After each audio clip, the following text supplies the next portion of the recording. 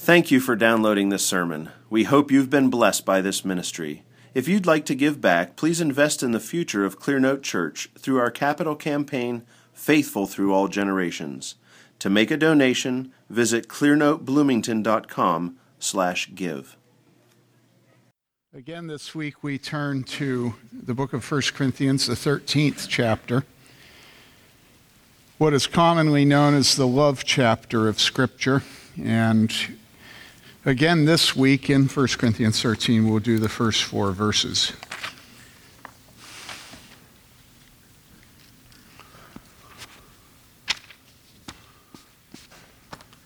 Israel, come here.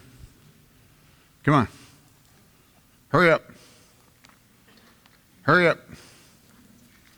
Come on up. Oh, don't be such a wuss. Come on. Come on. Oh, you can have a fit? Am I gonna eat you alive? Don't you want to eat? You can just read it. You can just read it for me.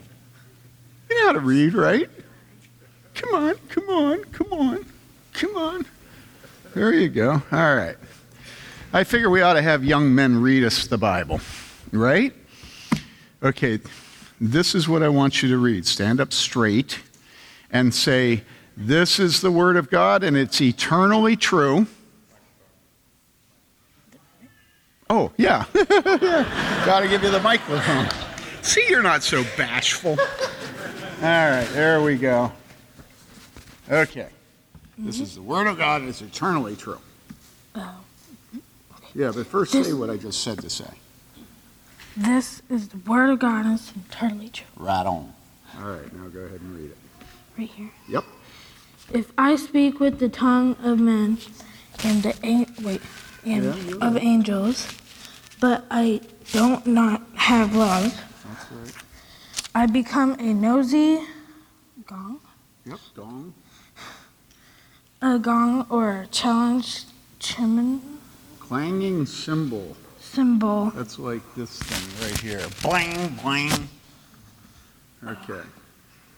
If I have knowledge, the gift of prophecy, and know all mysteries and all knowledge, and if I have all faith, so as I remove all my mountains, but I do not have love, I am nothing. Period. 3. Do I say that? Okay. You don't have to say it, but that's okay. And if I give mountains, all your possessions. All my possessions to feed the poor, and if I surrender my body and be burned, but I do not have love, and profit me nothing. Love is... Hey, come on, hurry up.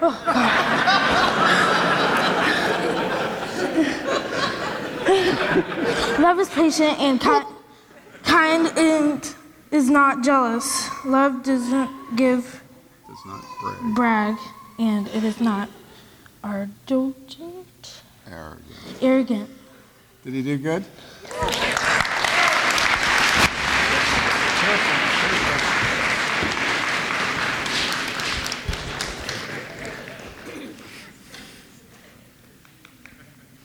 Good job, son. Very good job. So we're going through the love chapter, and we have looked at these verses for a couple of weeks now. And we've learned that the Corinthian church is a church that's very divided. And, if there's something to fight about, this church fights over it. And it may not have been, in most respects, real loud fights, although when it gets into a courtroom, that, I think, qualifies as loud. And we know they were going to court against each other. But they were fighting over everything. But they also were very convinced that they were God's gift to mankind. They thought they had everything. They thought they were rich. They thought they were wise. They thought they had all knowledge. They thought they had all the spiritual gifts. They thought they had it together. And so the Apostle Paul is writing to them about all the things they're fighting about and about all their sins, and he stops in the middle and he says, hey, wait a second. Let's get back and let's knock the whole thing down to the foundation.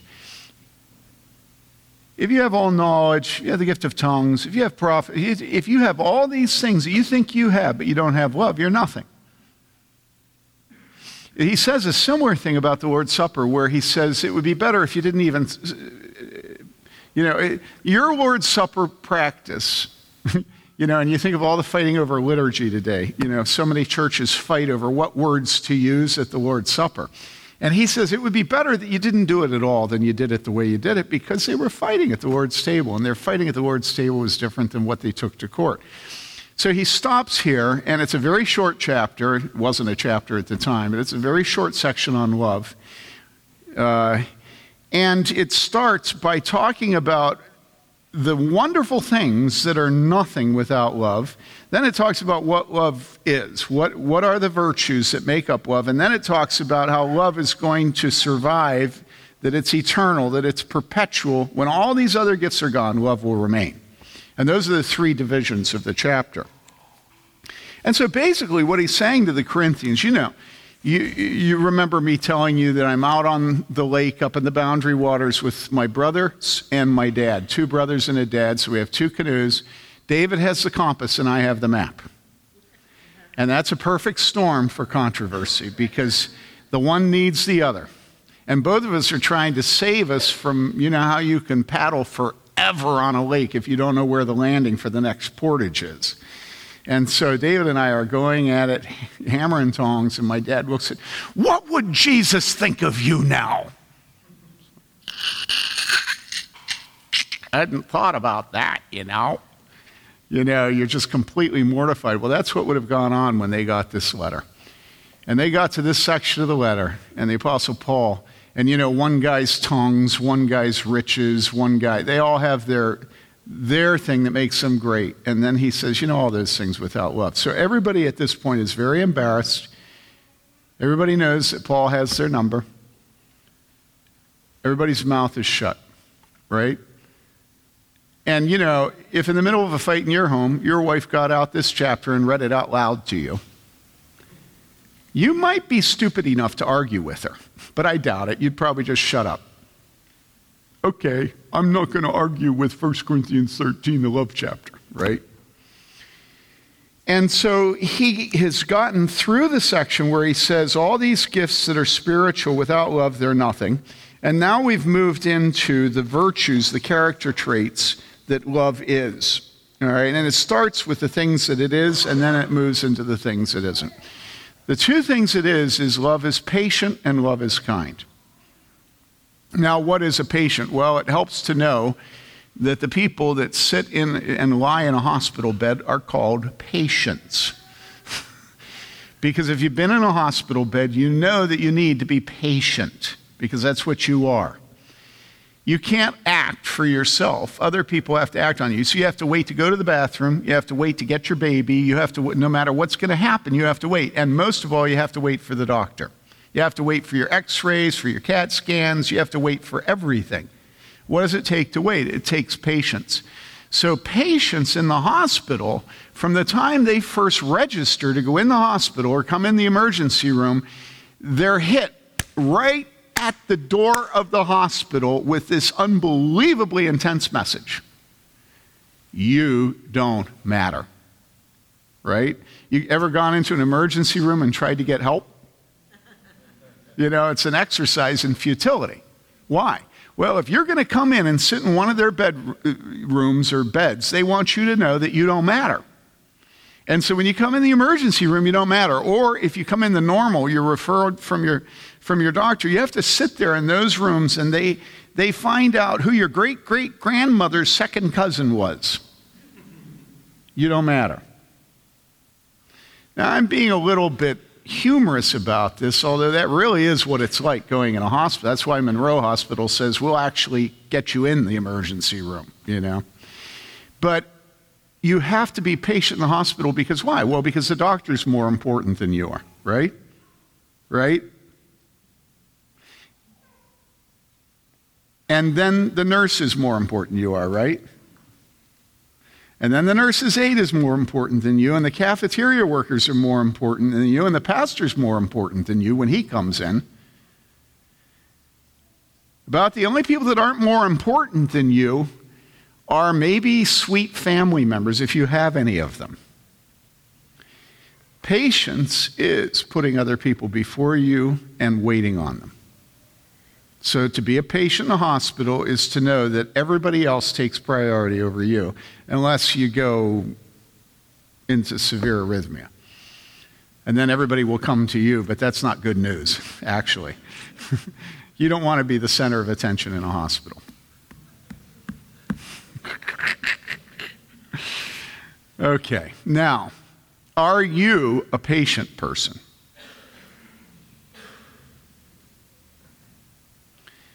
Are you able to say that other people's priorities are more important than yours? Are you able to put yourself in a position of humility to serve other people? And I'm not asking what kind of a job you have. Some of you have a job like that, but when you come home, all of a sudden you jump back to the top. You know? Just because you have to be patient in your job doesn't mean you're patient at home, right? At home, would your husband, would your wife, would your mother, would your children say that you love to subordinate, to bring under other people's priorities and desires what yours are? That's what it means to be patient. It means that you allow other people to inconvenience you, you allow them to make the decisions, you allow their schedule to take precedence over yours. And there are all kinds of ways in our home life that we see whether or not this is true. One of them is who chooses what gets cooked? Do you choose, or do you ask your husband what he would like? And husbands, are you aware of your wife's preferences when she asks you what you want for dinner? Are you aware of what she would like? Are you aware of how long it takes to cook it? Right? This is basic stuff, right? A patient person brings their desires, their schedule, their importance under other people, right? I mean, all of you, in your brain, you know this, right? Come on. In your brain, you know this. But do you do it? Now, what is kindness? Kindness is sort of the opposite of patience.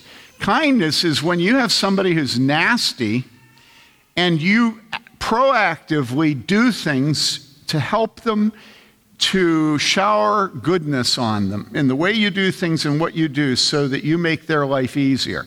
And the kinder you are, the more you'll do it to those who can't be kind back to you. In other words, kindness is kind of defined by doing it to people that you're enemies or people that can't ever repay you. That's what a kindness is. So patience is not acting sort of in a way that puts you at the top, and kindness is you taking steps, making food, bringing cookies, getting chairs from the closet. It's you thinking about other people, and before they can ask, while they're still your enemies, you're kind. God is kind to us because while we are still his enemies, he dies for us.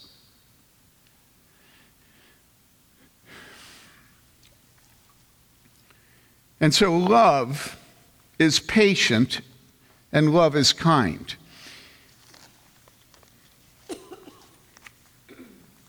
Now, you remember in the Beatitudes that Jesus says that the meek will inherit the earth. You remember that? So it's a similar list of very short things. And if I were to ask you outside, like for instance, when you're watching a video of Donald Trump, if I were to ask you who will inherit the earth, what would you say? As you're watching a movie of Donald Trump, would you say the meek? I mean, it's a joke. Because Donald Trump isn't meek, right? Does everybody know this? Everybody's uptight about the election, so I'm not getting any love. Come on. Donald Trump isn't meek, right? I mean, you don't think I'm criticizing our president-elect when I say that. It's just an obvious statement of fact. And hasn't Donald Trump inherited the earth? I mean, honestly, it's got Trump Tower and Trump Casino and Trump White House and Trump everything, right? And Trump women. So God says the meek shall inherit the earth. And don't you say that God has a little bit of a credibility problem there? Because it doesn't look like the meek are going to inherit the earth, right? So what it looks like to us when we don't have the eyes of faith and we don't trust the character of God, all right, it looks like the brash, the loud, and the pushy and the strong will inherit the earth. Doesn't it look like that? And it's so obnoxious. But the truth is, if you look at your own heart and your own personality, you know that it's much more difficult to be patient than it is to be impatient. Have you ever tried to be patient? I've never tried it, but some of you sometimes have. And here's what Scripture says about the nature of strength, all right? This is God. This is not the world. This isn't what you saw in the elections this last week. But this is God. God says, he who is slow to anger, and that's the very definition of patience, is better than the mighty, and he who rules his spirit than he who captures a city. In other words, true strength is being patient. The man who is strongest, yesterday, Joseph and Paul Belcher and I were driving trying to look for a basketball to buy, and we went into a little corner store, and there was this dude. And I'm telling you, he was a specimen. Big shoulders and big things here, whatever these are called, and I don't know what you call them on men, but anyhow, big them, and I think he didn't have a shirt on.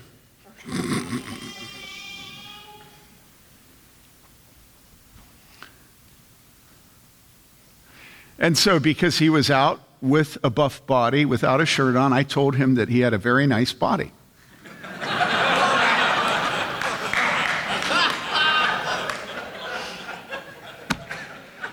Well, I figure if people take, their black lab out, you should compliment the lab.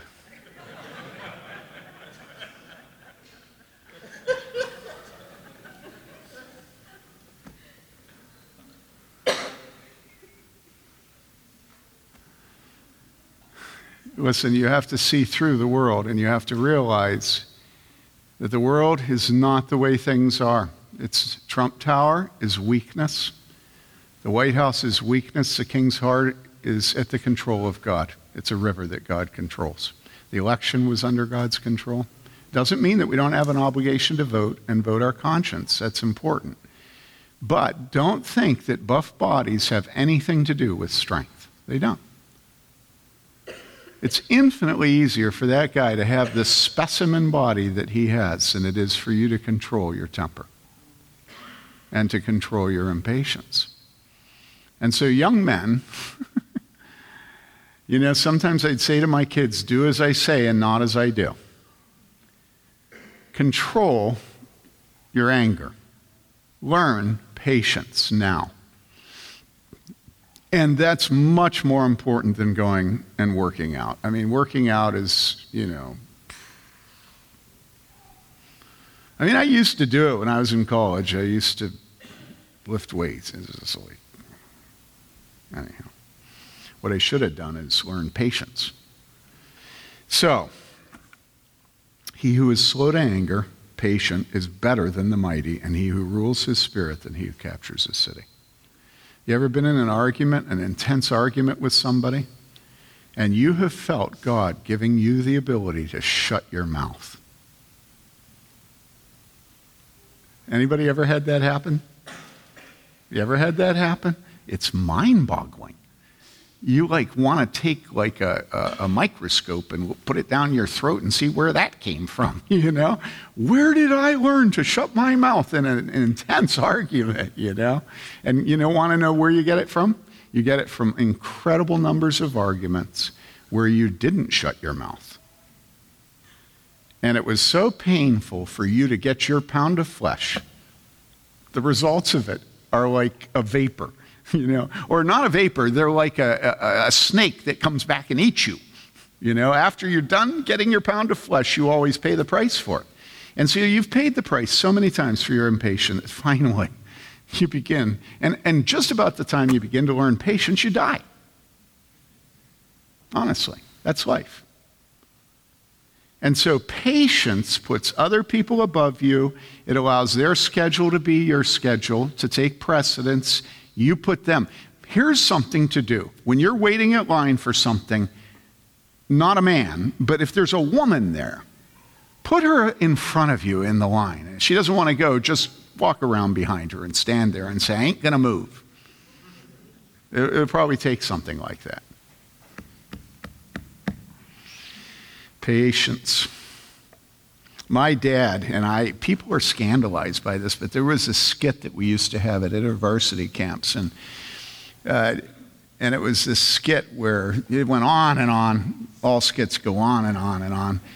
And then at the end, you have somebody who's a figurehead, like the speaker at the conference or something like that, and he's at the end of the line, and the punchline is that somebody turns to him and says, patience, jackass, patience. And of course, they have to say it, but they don't want to say it because it's the speaker. My dad would look at me and my dad would say to me, patience, jackass, patience. And it's a wonderful thing to say to your children. It is. It is. It's a wonderful thing because the jackass part kind of takes the pressure off. Because your dad loves you and he's not really calling you a jack, but he really is calling you a jackass. You know that if you don't get some patience, he'll call you a jackass. And you have to have that kind of light touch in your families where, well, no, seriously. No, where you realize with your kids that there's with many trials and hardships, we enter the kingdom of God. And all of us fail constantly, it says in James. Not many of you should desire to be teachers, for you may be certain that we who teach will ourselves be judged with greater strictness. And then what's the next statement? All of us often go wrong.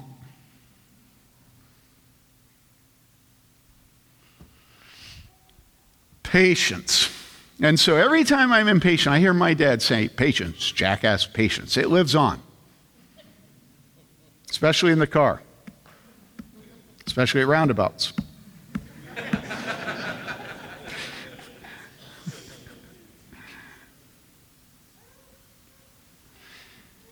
Love is patient and love is kind.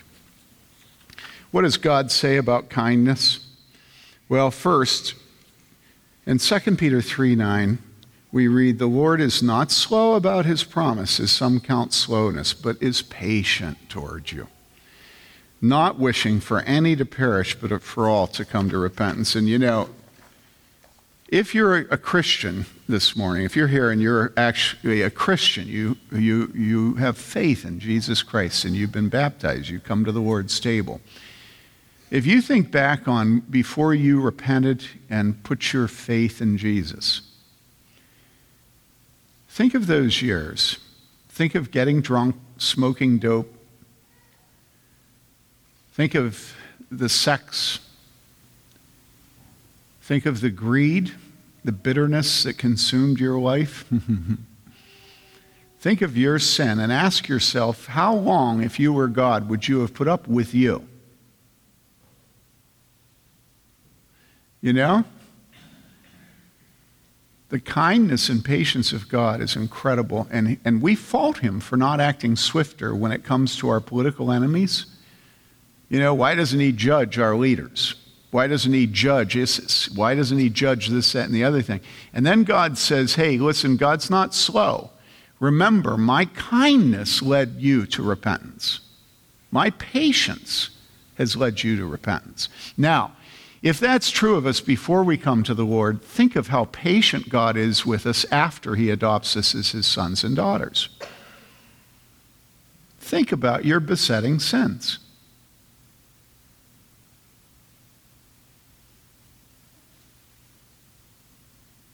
Think about those sins that you've committed again and again and again. And again and again and again, you've asked God to forgive you.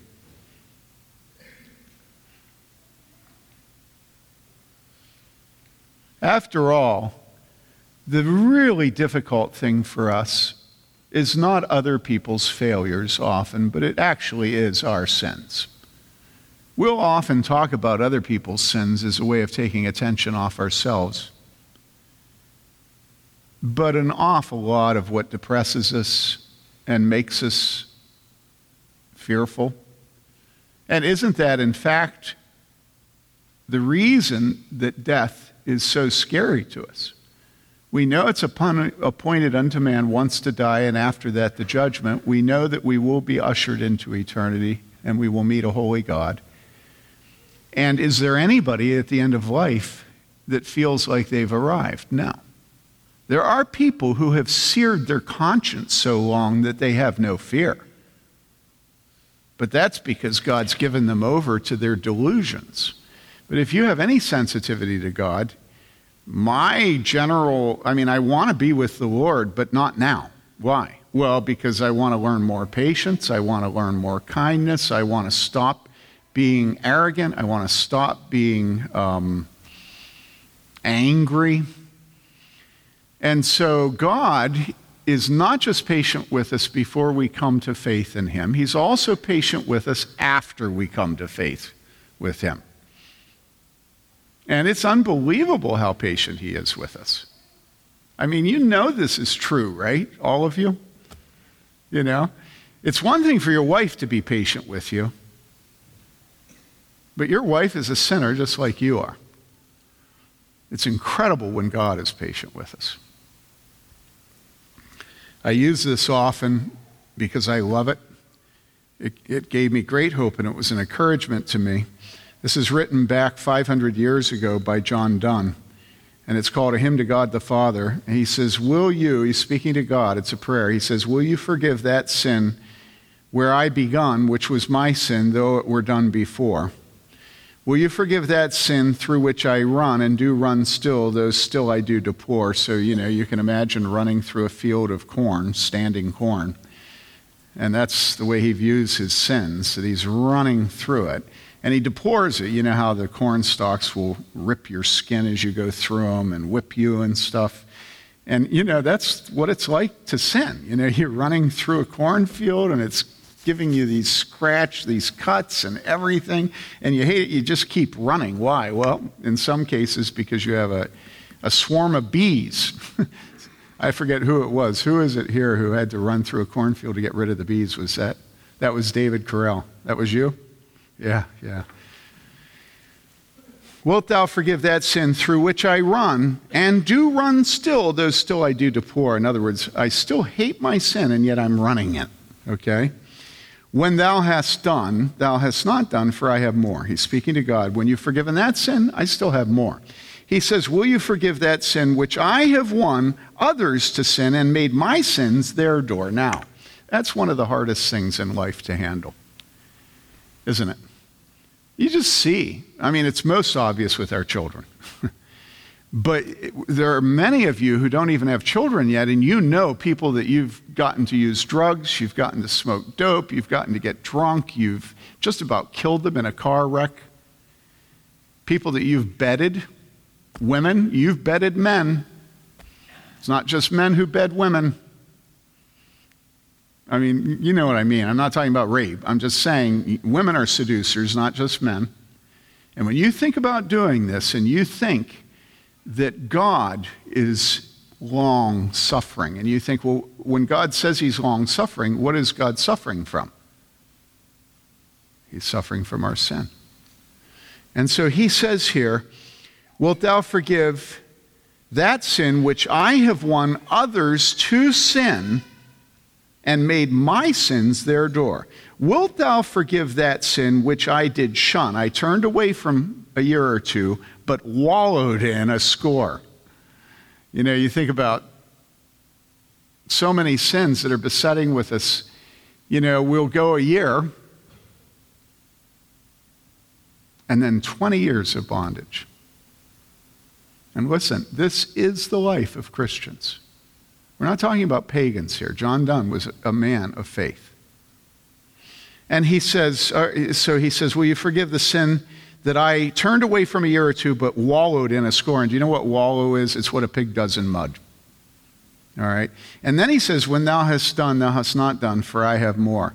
And so you just see what all these are what are called heightening aspects of sin. There's the sin itself, and then there's the length that you give yourself to it. There's the sin, and then there's the fact that you win others to that sin.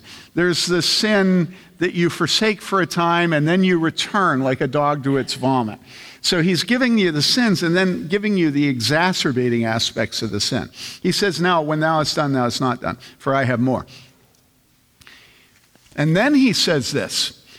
He says, I have a sin of fear that when I've spun my last thread, in other words, when I'm facing death, I have a sin of fear that when I'm facing death, I shall perish on the shore. In other words, he will not make it across to the promised land of heaven.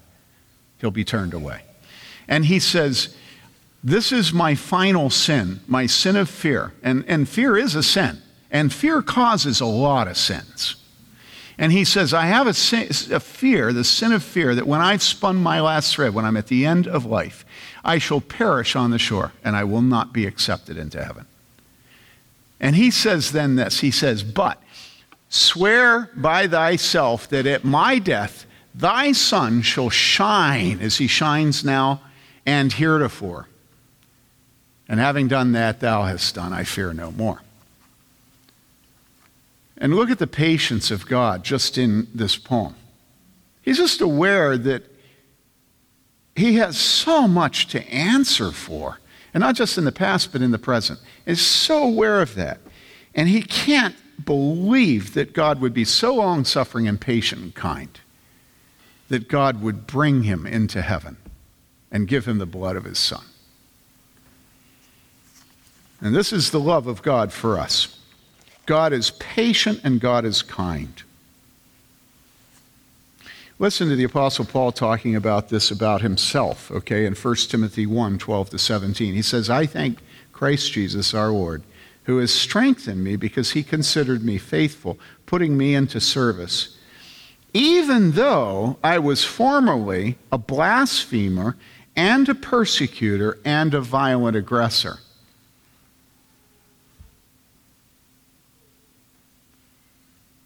And it's hard to imagine the Apostle Paul being a blasphemer and a persecutor and a violent aggressor. You know, we look at Donald Trump.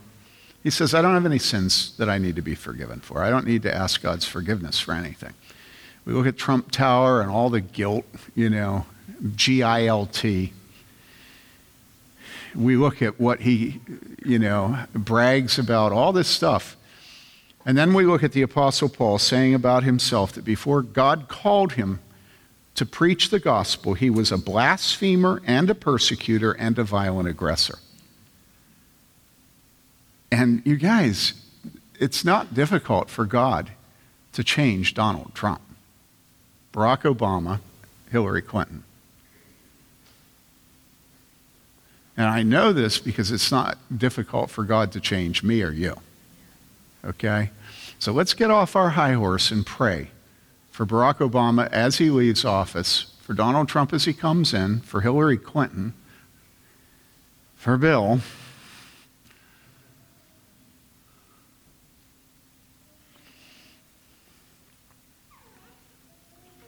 Then he says, I was a persecutor, violent aggressor, yet I was shown mercy because I acted ignorantly in unbelief, and the grace of our Lord was more than abundant with the faith and love which are found in Christ Jesus. Then he says this. Okay, this is Paul talking about himself, and he says this. It is a trustworthy statement, deserving full acceptance. In other words, what I'm about to tell you, dude, is the truth. And you better believe it. That's what that means. Trustworthy, deserving of full acceptance.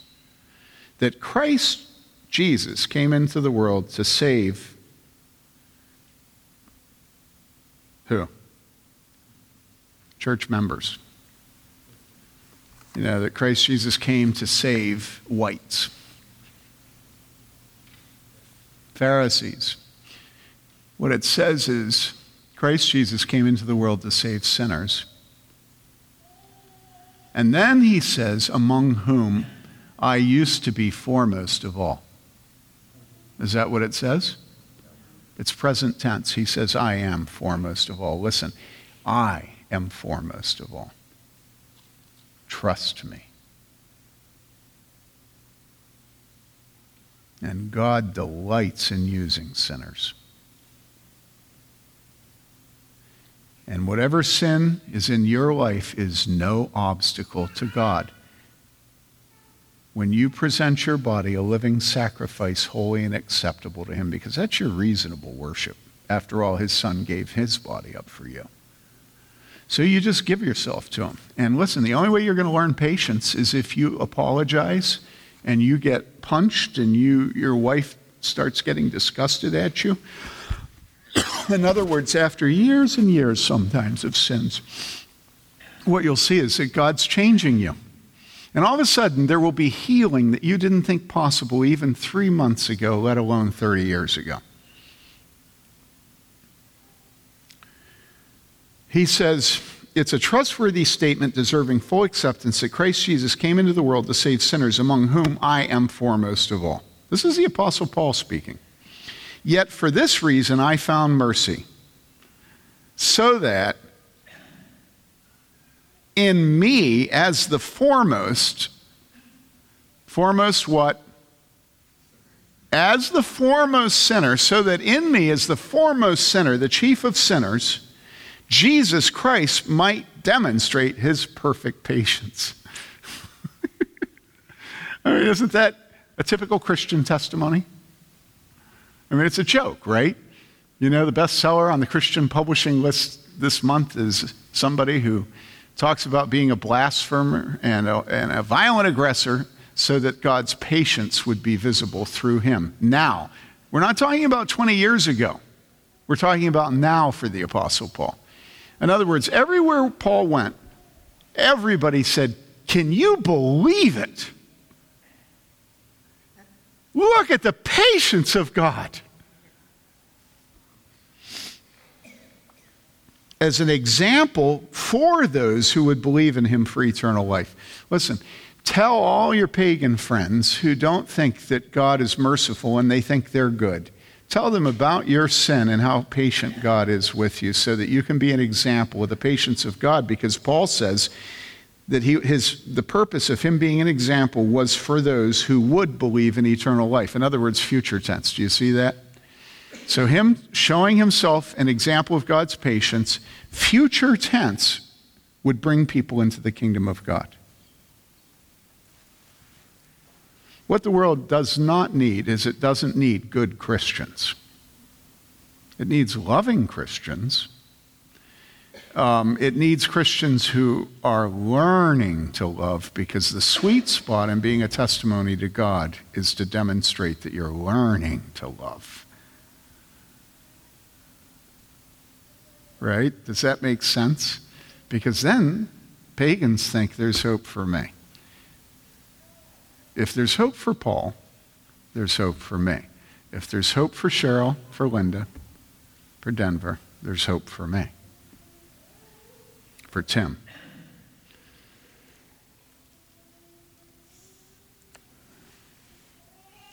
So Paul concludes this testimony saying, yet for this reason I found mercy, so that in me as the foremost understood sinner, Jesus Christ might demonstrate his perfect patience as an example for those who would believe in him for eternal life.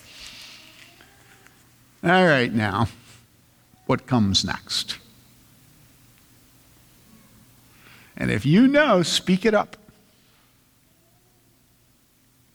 I mean, you hear what's going on here. It's unbelievably raw, right? And so the Apostle Paul has gotten done saying how awful he is, but how it glorifies God by showing his patience, and that this will bring people into the kingdom of God. And what's the next thing in the text? Oh, I got you. Did I stump everybody? There was one person named Jason Chen in the first service that got it. Do any of you know? David, you know? Sort of, but that's pretty cheap. From a man with a doctorate, you're going to have to do better than that. David Wegner? Are you sure? Anybody? Here's what comes next. Now, to the King, eternal, immortal, invisible, the only God, be honor and glory forever and ever. Amen. I mean, that is gorgeous. The Apostle Paul is not interested in having a cult about himself. Or he is. He wants the cult to be that he's a violent aggressor and that he is an example of the patience of God so that others will come into the kingdom. And when he sees that happening, he sees his sin and his weakness and his unbelief and his blasphemy and God's patience with them. And then he ends up telling people about the gospel. When he sees that stuff going down, he says, now to the King, eternal, immortal, invisible, the only wise God, be honor and glory forever and ever. Amen. Because why? Well, because God's getting all the glory and there's no celebrity, there's no bestseller, there's no numbers, there's nothing but God. And isn't that how you feel about the Apostle Paul every time you read him in Scripture? Last night I was reading near the end of a biography of Augustine that Josh Congrove told me to read. Said it's the best. A guy named Brown wrote it. And I got to the section where the author is talking about how Augustine got to be about 60 years of age, and this is back in the 4th century, and Rome got sacked. Okay? And Augustine, when he was 60, so he's an old man, like me, he starts writing a book called The City of God. Now, if you go in my library, you will find one book that has more Post-it notes sticking out of it than any other book, and that book is Augustine's Confessions. And what its title says is it's a book of confessions of his unbelief, his hardness of heart, and his sins. One of the most encouraging things I ever read when I first turned to Christ was where he talked about how, you know, he had a woman, and if they had a child, he wasn't married, but if they had a child, they'd welcome the child. And I just realized that living in Madison, Wisconsin at the time, this is exactly what Augustine lived in. The world had not changed a bit, you know, except that now probably the child would get aborted. But here he was, a fornicator, and all through this book, he confesses his sin, and it's just beautiful. But I've been trying to read The City of God for about 20 years now. And the first 60 pages, 70 pages were pretty easy because they set your hair on end. But then it starts to get hard. So I've had it on the table next to my bed for at least a decade or two. And occasionally I'll take it out. So last night I'm reading this biography of Augustine, and here's what I find out about this biography of Augustine. When he got to be an old man and Rome was sacked, he decided that he was going to write a book to all the intellectuals of the Roman Empire. And that he was going to show himself to be more knowledgeable about their pagan ancestors, their philosophers, than anybody else was. So that when he testified to Christ, they would know it was not because he was ignorant. And all of a sudden I realized, well, I can't read City of God because it's just like, yeah. You know, there are tidbits there, and when you hit a tidbit by Augustine, it's wonderful. But you have to plow through so many allusions to this pagan philosopher and that classicist, although that's not what they called him, and you're just going on and on and on. Now, stop for a second and ask yourself, how learned was the Apostle Paul? You remember, he was a student of the greatest scholar of the Jews, and the Jews were the people of the book. His teacher was Gamaliel. Have you ever asked yourself why it is that the Apostle Paul wrote so simply? Look at the love chapter. It's not complicated. Love is patient, love is kind. Oh, deep, Paul, deep. Right? I always want you to look at the text of Scripture and realize how contrary to the way that people preach and write today it is. It is so simple. God doesn't need us impressing the philosophers. God needs us to say, love is patient, love is kind, love does not. You know what I'm saying? In other words, this stuff is like so obvious.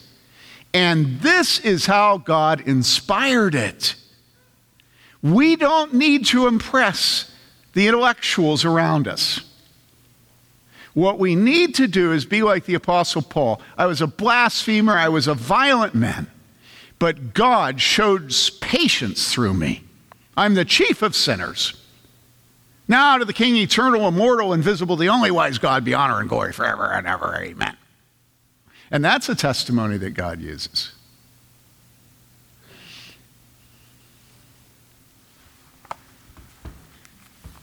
Okay?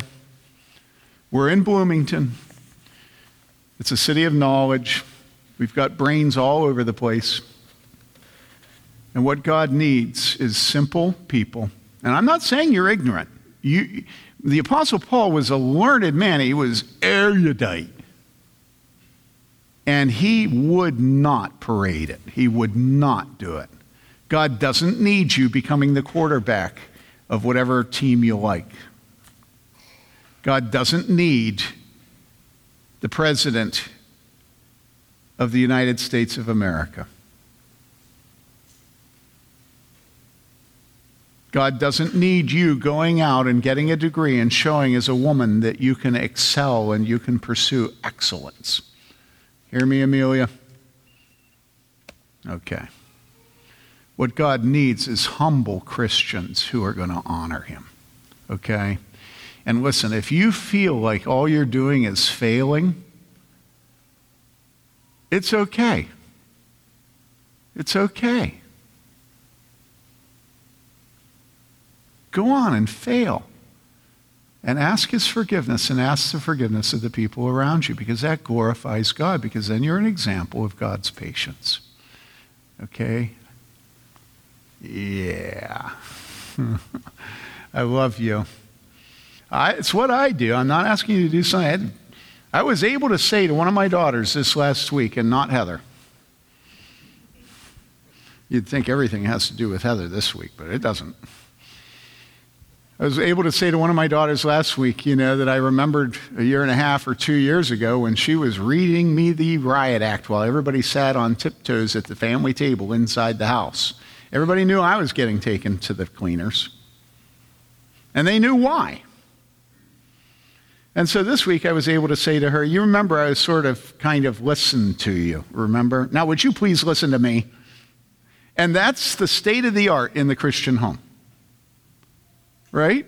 Do you all understand this? You just live as sinners with each other, and Christ came to save sinners, and then in heaven God will pour the righteousness of Jesus on us.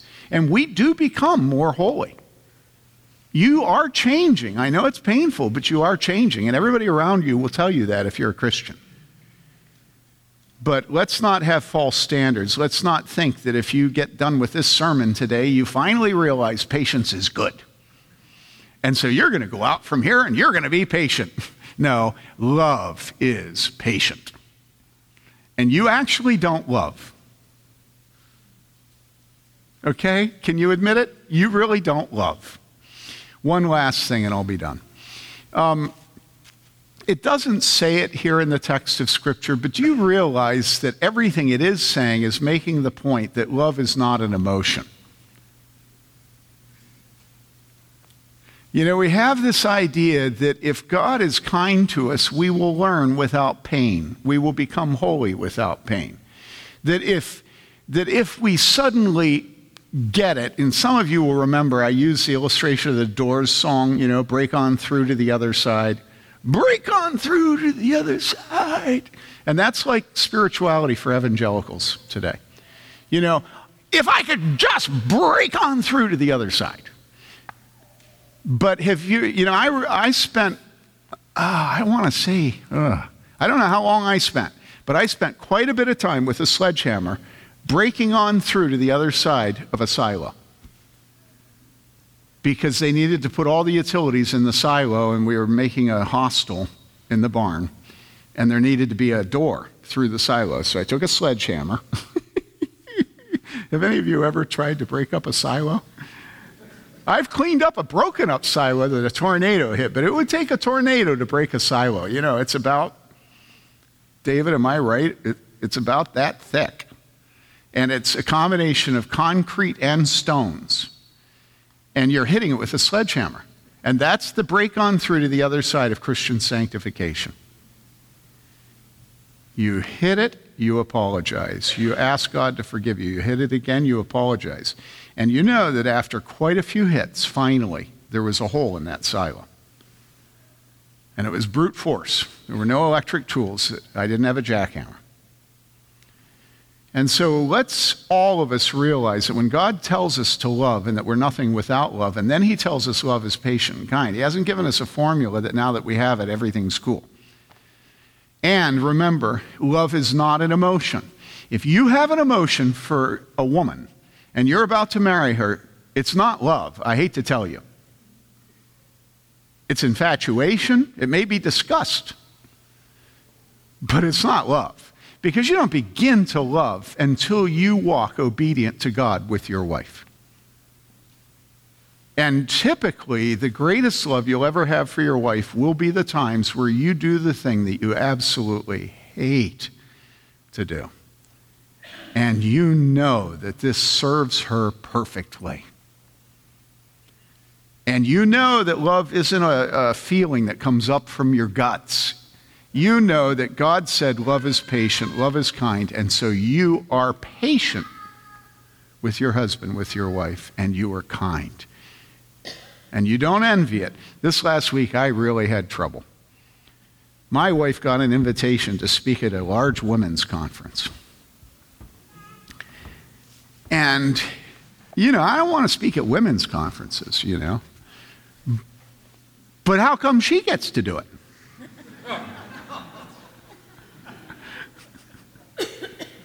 And then I remembered that my dad, the last 10 years or so of his life, and he was a member of the United Million Mile Club. He spoke everywhere. But I remember my mother started getting these invitations, and Dad would sit at the other end of the table, and he would say, "Oh, Lord, save me from being Joe Briscoe's husband." Well, at that time, Joe Briscoe was the woman that was getting all these speaking invitations. And so my dad was making a joke about, how come she gets to do it, you know? Love doesn't envy. Love doesn't envy. If your children love your wife more than you, don't envy her. Don't resent her. It doesn't boast.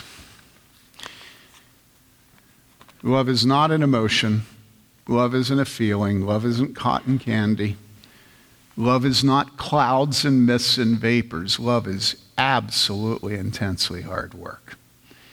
Love, Wayne said to me before the service, is an action. It's not a feeling. And so I've had many men and women in counseling tell me that they don't love their husband or wife.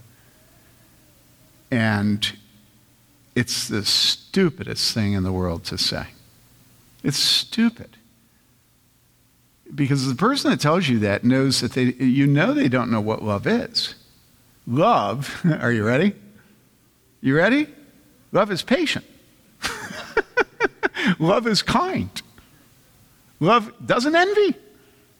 Love isn't arrogant. Now, do you love your wife? I told you I don't love my wife. Well, why not? I can't. Okay, you can't. Okay, I got it. So you can't be patient, you can't be kind, you can't stop envying, and you can't stop being proud. No, that's not what I mean. I just don't find her attractive. You know, oh, okay, I got it. That's lust. That's infatuation. That's not love. If you love your wife, you will begin to have lust for her and infatuation. Now, I don't mean lust and infatuation because they have pejorative meanings. They're negative. I just mean that you will find your wife attractive in proportion to how much you love her. Do you know? You won't want to look at pornography if you look at your wife. Okay? Okay? Love your wife. Love your parents. Love your husband. But I think a lot of that went on last week, right? Because you went home and apologized to him, right?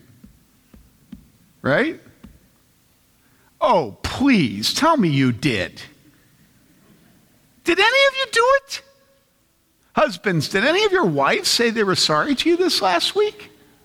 Oh, there's one nodding. Anybody else? Oh, you guys, you women. Oh.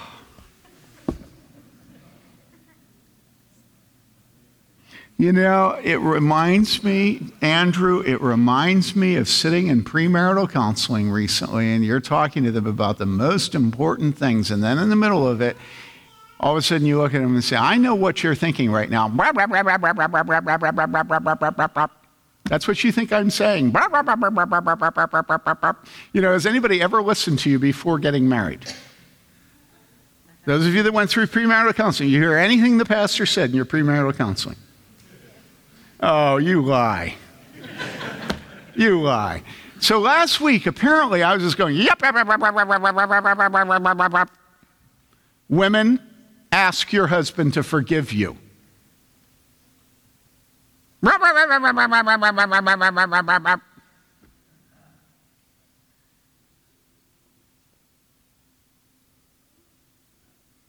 Honestly.